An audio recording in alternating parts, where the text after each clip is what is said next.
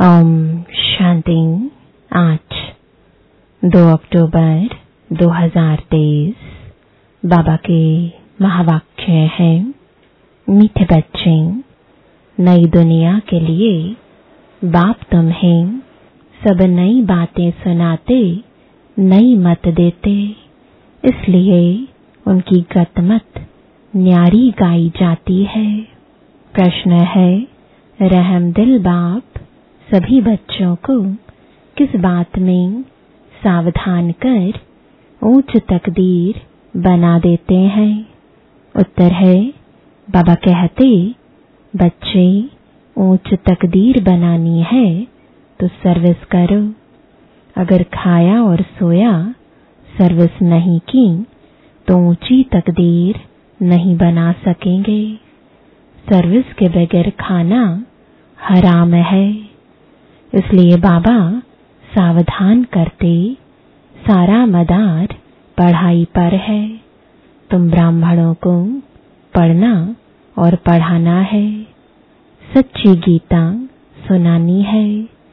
बाप को रहम पड़ता है, इसलिए हर बात की रोशनी देते रहते हैं।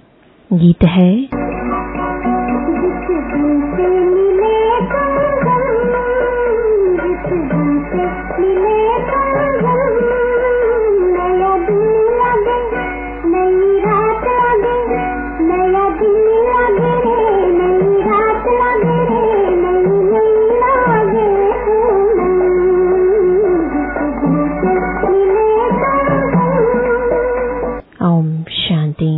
रूहानी बाप समझाते हैं, जब बच्चों को बेहद का बाप मिलता है तो हर एक बात नई सुनाते हैं, क्योंकि यह बाप नई दुनिया स्थापन करने वाला है। मनुष्य तो ऐसी नई बातें सुना ना सकें।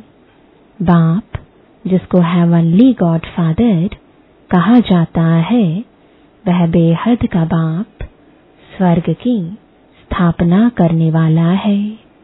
नर्क की स्थापना करने वाला है रावण। 5 विकार स्त्री में, 5 विकार पुरुष में। वह हो गई रावण संप्रदाय। तो यह नई बात सुनाई ना। स्वर्ग बनाने वाला है परमपिता परमात्मा, जिसको राम कहते हैं।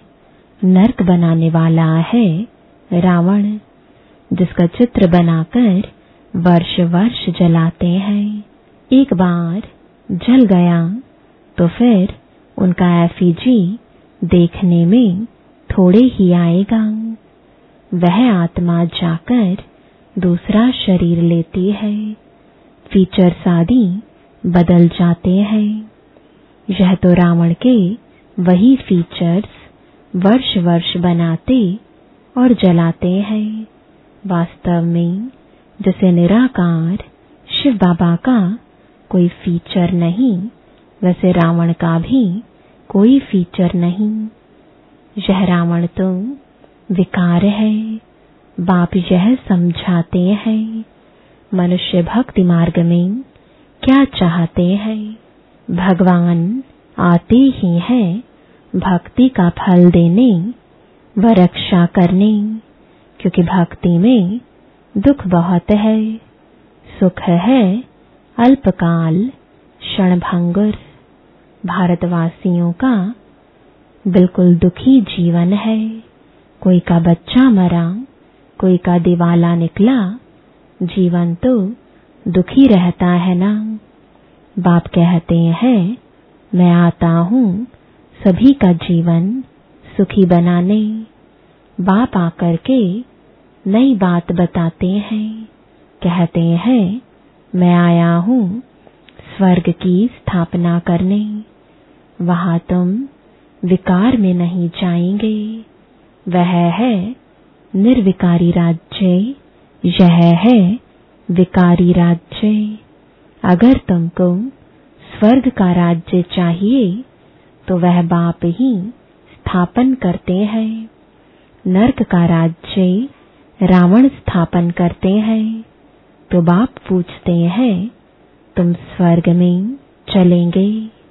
वैकुंठ की महारानी महाराजा विश्व का मालिक बनेंगे। यह कोई वेद शास्त्र आदि की बातें नहीं है। बाप ऐसे नहीं कहते कि राम राम कहो व दर दर धक्के खाओ, मंदिरों तीर्थों आदि में जाओ व गीता भागवत आदि बैठकर पढ़ो। नहीं, सतयुग में तो शास्त्र होते नहीं। तुम भल कितने भी वेद शास्त्र आदि पढ़ो, यज्ञ जप दान पुण्य आदि करो, यह है ही धक्के खाना। इनसे प्राप्ति कुछ भी नहीं। भक्ति मार्ग में कोई एम ऑब्जेक्ट नहीं है। मैं तुमको स्वर्ग का मालिक बनाने आया हूँ। इस समय सब नरकवासी हैं। अगर कोई को कहो तुम नरकवासी हो तो बिगड़ेंगे। वास्तव में तुम जानते हो नरक कलयुग को और स्वर्ग सतयुग को कहा जाता है। बाप वैकुंठ की बादशाही ले आए हैं। कहते हैं स्वर्ग का मालिक बनना है तो पवित्र जरूर बनना पड़ेगा। मूल बात सारी पवित्रता की है। कई मनुष्य कहते हैं हम पवित्र तो कभी नहीं रह सकते। अरे तुमको पावन बनाते हैं स्वर्ग में चलने लिए। पहले वापस शांति धाम में जाकर फिर स्वर्ग में आना है। सभी धर्म वालों को कहते हैं देह को छोड़ और शरीरी बनकर जाना है। इसलिए देह के अभिमान को तोड़ो। मैं क्रिश्चियन हूँ, बौद्धी हूँ, यह सब है देह के धर्म। आत्मा तो स्वीट होम में रहती है। तो अब बाप कहते हैं वापस मुक्ति धाम चलेंगे। वहां तुम शांति में रहेंगे।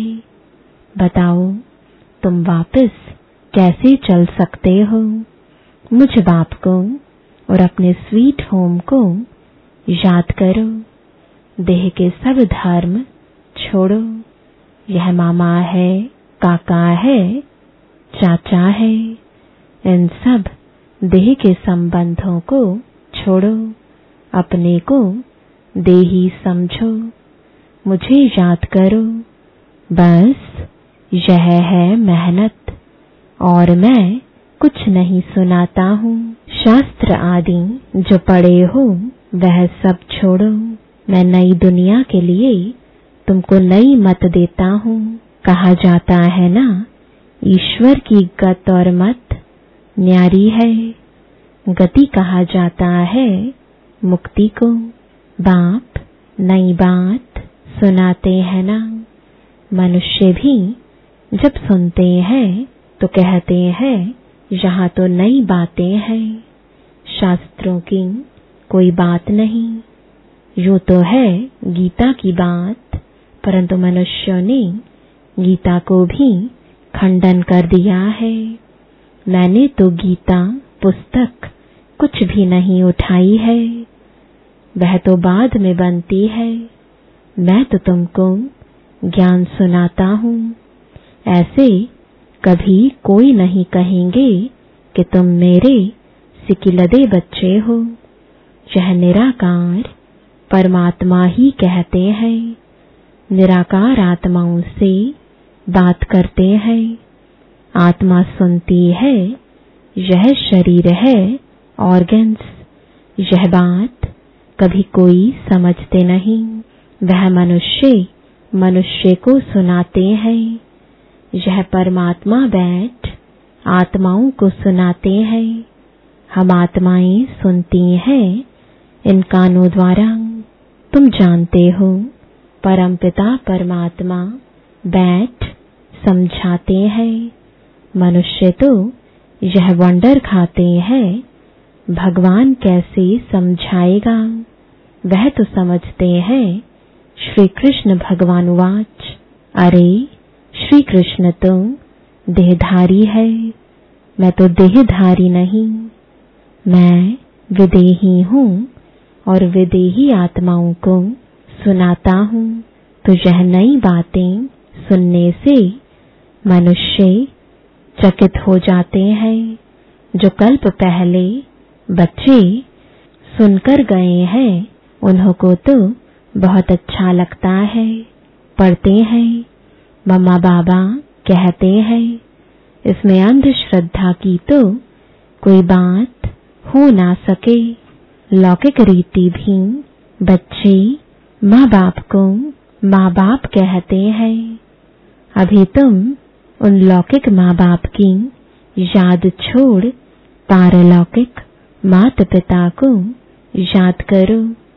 यह पारलौकिक माँ बाप तुम्हें अमृत की लेन देन सिखलाने वाले हैं। कहते हैं, हे बच्चे, अब विष की लेन देन छोड़ो। मैं तुमको जो शिक्षा देता हूँ वह 1-2 को दो तो तुम स्वर्ग के मालिक बन जाएंगे। थोड़ा सुनेंगे तो भी स्वर्ग में आ जाएंगे, परंतु औरों को आप समान नहीं बना सकते तो दास दासी जाकर बनेंगे। दास दासियों में भी नंबरवार होते हैं। बच्चों को संभालने वाले दास दासियां जरूर अच्छे मर्तबे वाले होंगे। यहाँ रहते हुए फिर अगर पढ़ते नहीं तो दास दासी बन पड़ते हैं। प्रजा में भी नंबरवार होते हैं। जो अच्छी रीति पढ़ते हैं वह इतना ऊंच पद पाते हैं। प्रजा में साहूकारों के भी दास दासियां होंगे। हर एक को अपनी शक्ल देखनी है, हम क्या बनने लायक हैं। बाबा से अगर कोई पूछे तो बाबा झट बता देंगे। बाप तो सब कुछ जानते हैं और सिद्ध कर बतलाते हैं कि इस कारण यह तुम बनेंगे।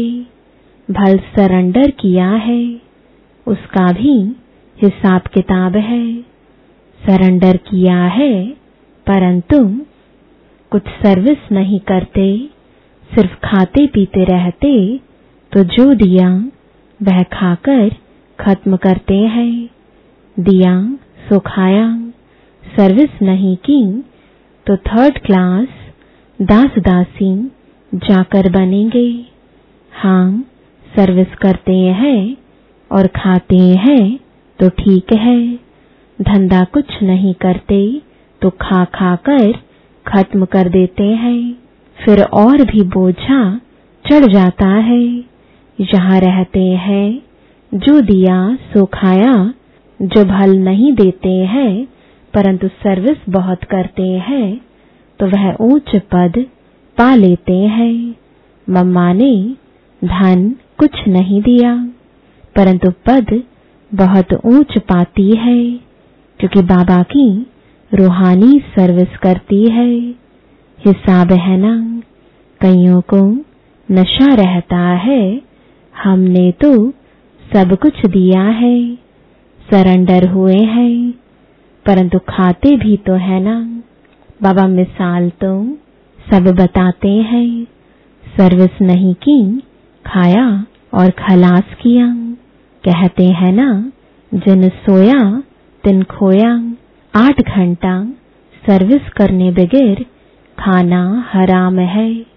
खाते रहेंगे तो जमा कुछ नहीं होगा, फिर सर्विस करनी पड़ेगी। बाप को तो सब बतलाना पड़ता है ना। जो कोई ऐसे नहीं कहे कि हमको बतलाया क्यों नहीं। बाबा ने सब कुछ दिया और फिर सर्विस भी करते रहते हैं तो ऊंच पद भी है। सरेंडर हुए और बैठ खाया, सर्विस नहीं की तो क्या बनेगा। श्रीमत पर चलते नहीं। बाबा खास समझा रहे हैं। ऐसे नहीं कि पिछाड़ी को कहे कि हमारा पद ऐसा क्यों हुआ। तो बाप समझाते हैं, सर्विस ना करना, मुफ्त में खाना, उसका नतीजा कल्प कल्पांतर का यह हो जाएगा। इसलिए बाबा सावधान करते हैं, समझना चाहिए कल्प कल्पांतर के लिए हमारा पद भ्रष्ट हो जाएगा। बाबा को रहम पड़ता है, इसलिए हर बात की रोशनी देते हैं। सर्विस नहीं करेंगे तो ऊंच पद नहीं पा सकेंगे। जो गृहस्थ व्यवहार में रहते सर्विस करते हैं, उनका पद बहुत ऊंच है। सारा मदार पढ़ाई और पढ़ाने पर है। तुम ब्राह्मण हो, तुमको सच्ची गीता सुनानी है। वह तो कच्छ में कुरम उठाते हैं, तुम्हारे कच्छ में कुछ नहीं। तुम हो सच्चे ब्राह्मण, तुमको सच सुनाना है, सच्ची प्राप्ति करानी है। और सबने घाटा ही दिलाया है, इसलिए लिखा जाता है वह सब झूठ है। बाबा सच सुनाकर सचखंड का मालिक बनाते हैं। यह तो समझने की बात है। विश्व का मालिक बनना कम बात है क्या। सेंसिबल बच्चे जो होंगे वह तो प्लान बनाते रहेंगे, हम सोने की ईंटों का ऐसे ऐसे मकान बनाएंगे, यह करेंगे। साहूकार का बच्चा जैसे बड़ा होता जाएगा तो उनके ख्यालात चलेंगे, हम ऐसे करेंगे, यह बनाएंगे। तुम भी भविष्य में प्रिंस बनते हो तो शौक होगा ना, हम ऐसे ऐसे महल बनाएंगे जो और कोई का नहीं होगा। यह ख्यालात उनके चलेंगे जो अच्छी रीति पढ़कर पढ़ाते हैं।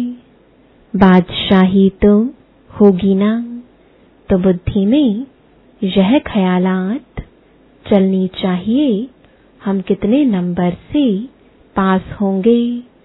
बड़ा भारी स्कूल है, इसमें लाखों करोड़ों पढ़ेंगे, ढेर आएंगे। यह सब बातें बाप ही बैठ समझाते हैं। भगवान एक है, उनको ही माता पिता कहते हैं। वह आकर एडॉप्ट करते हैं। कितनी गूढ़ बातें हैं। यह नया स्कूल है, नया पढ़ाने वाला है। कितना अच्छी रीति समझाते हैं। झोली उनकी भरेगी जो लायक होंगे। बाप को याद करेंगे, माँ बाप को कभी कोई भूलता नहीं है। फिर संगम युगी बच्चे बाप को भूल कैसे सकते हैं। अच्छा, दुनिया धम चक्र में है और तुम बच्चे चुप हो। चुप में है शांति, शांति में है सुख। तुम जानते हो मुक्ति के बाद फिर है जीवन मुक्ति। तुम बच्चों को सिर्फ 2 अक्षर याद है, अल्फ अल्लाह और बे बादशाही। सिर्फ एक अल्फ को याद करने से बादशाही मिल गई। बाकी क्या बचा? बाकी रही छाछ। अल्फ मिला गोया मक्खन मिला, बाकी सब है छाछ। ऐसे है ना, हम चुप रहते हैं, जानते हैं चुप रहकर हम श्रीमत पर चलते हैं। परंतु वंडर यह है कि बच्चे अल्फ को भी पूरा याद नहीं करते, भूल जाते हैं। माया तूफान लाती है। बाप भी कहते हैं मन मना भव मध्याजी भव। गीता में अक्षर है, तो तुमको गीता वालों से अर्थ पूछना चाहिए कि मन मना भव मध्याजी भव का अर्थ क्या है।